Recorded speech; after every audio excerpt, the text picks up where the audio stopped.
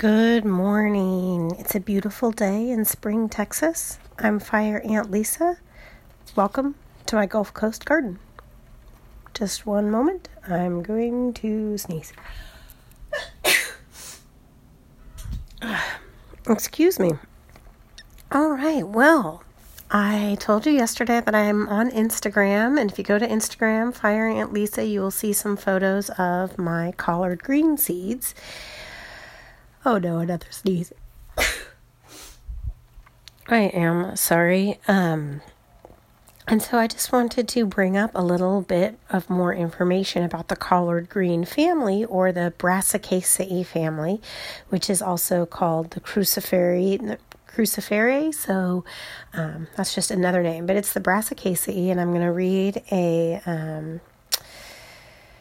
a little bit. Well, I'm not going to read it, but I'm going to take inspiration from a textbook called Plant Systematics, A Phylogenetic Approach, the second edition, with 5 authors, Judd, Campbell, Kellogg, Stevens, and Donahoe. And this book was published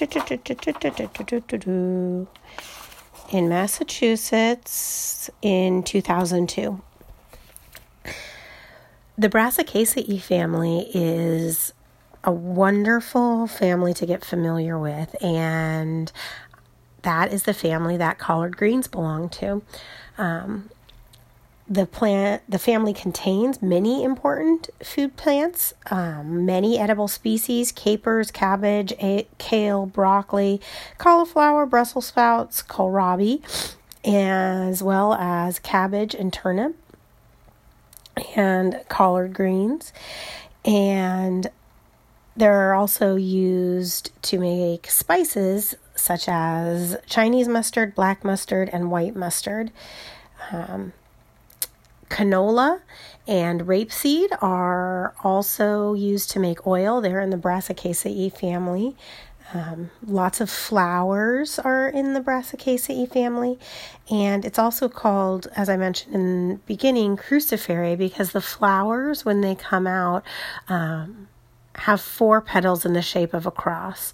And they are, well, on collard greens, they're a nice pale yellow color, pale to bright yellow, that looks lovely in the garden, and they have a wonderful shape, and it is exciting to see how the full shape of the plant changes when the plant bolts and the stalk elongates and it puts out flowers.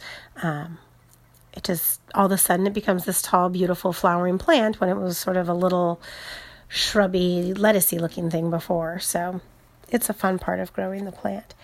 I hope that was kind of interesting for you about the Brassicaceae or Cruciferae family. I hopefully will have maybe some more interesting things to say about it in the future. I'm sorry, I'm distracted by this book. It's a textbook. I love these types of things. Anyway, thank you so much for listening. Hope you're having a wonderful day. If you want to see what collard green seeds look like, check it out on my Instagram. And other than that, hopefully I will hear from you soon. Okay, this is Fire Ant Lisa, www.fireantlisa.com. Have a great day.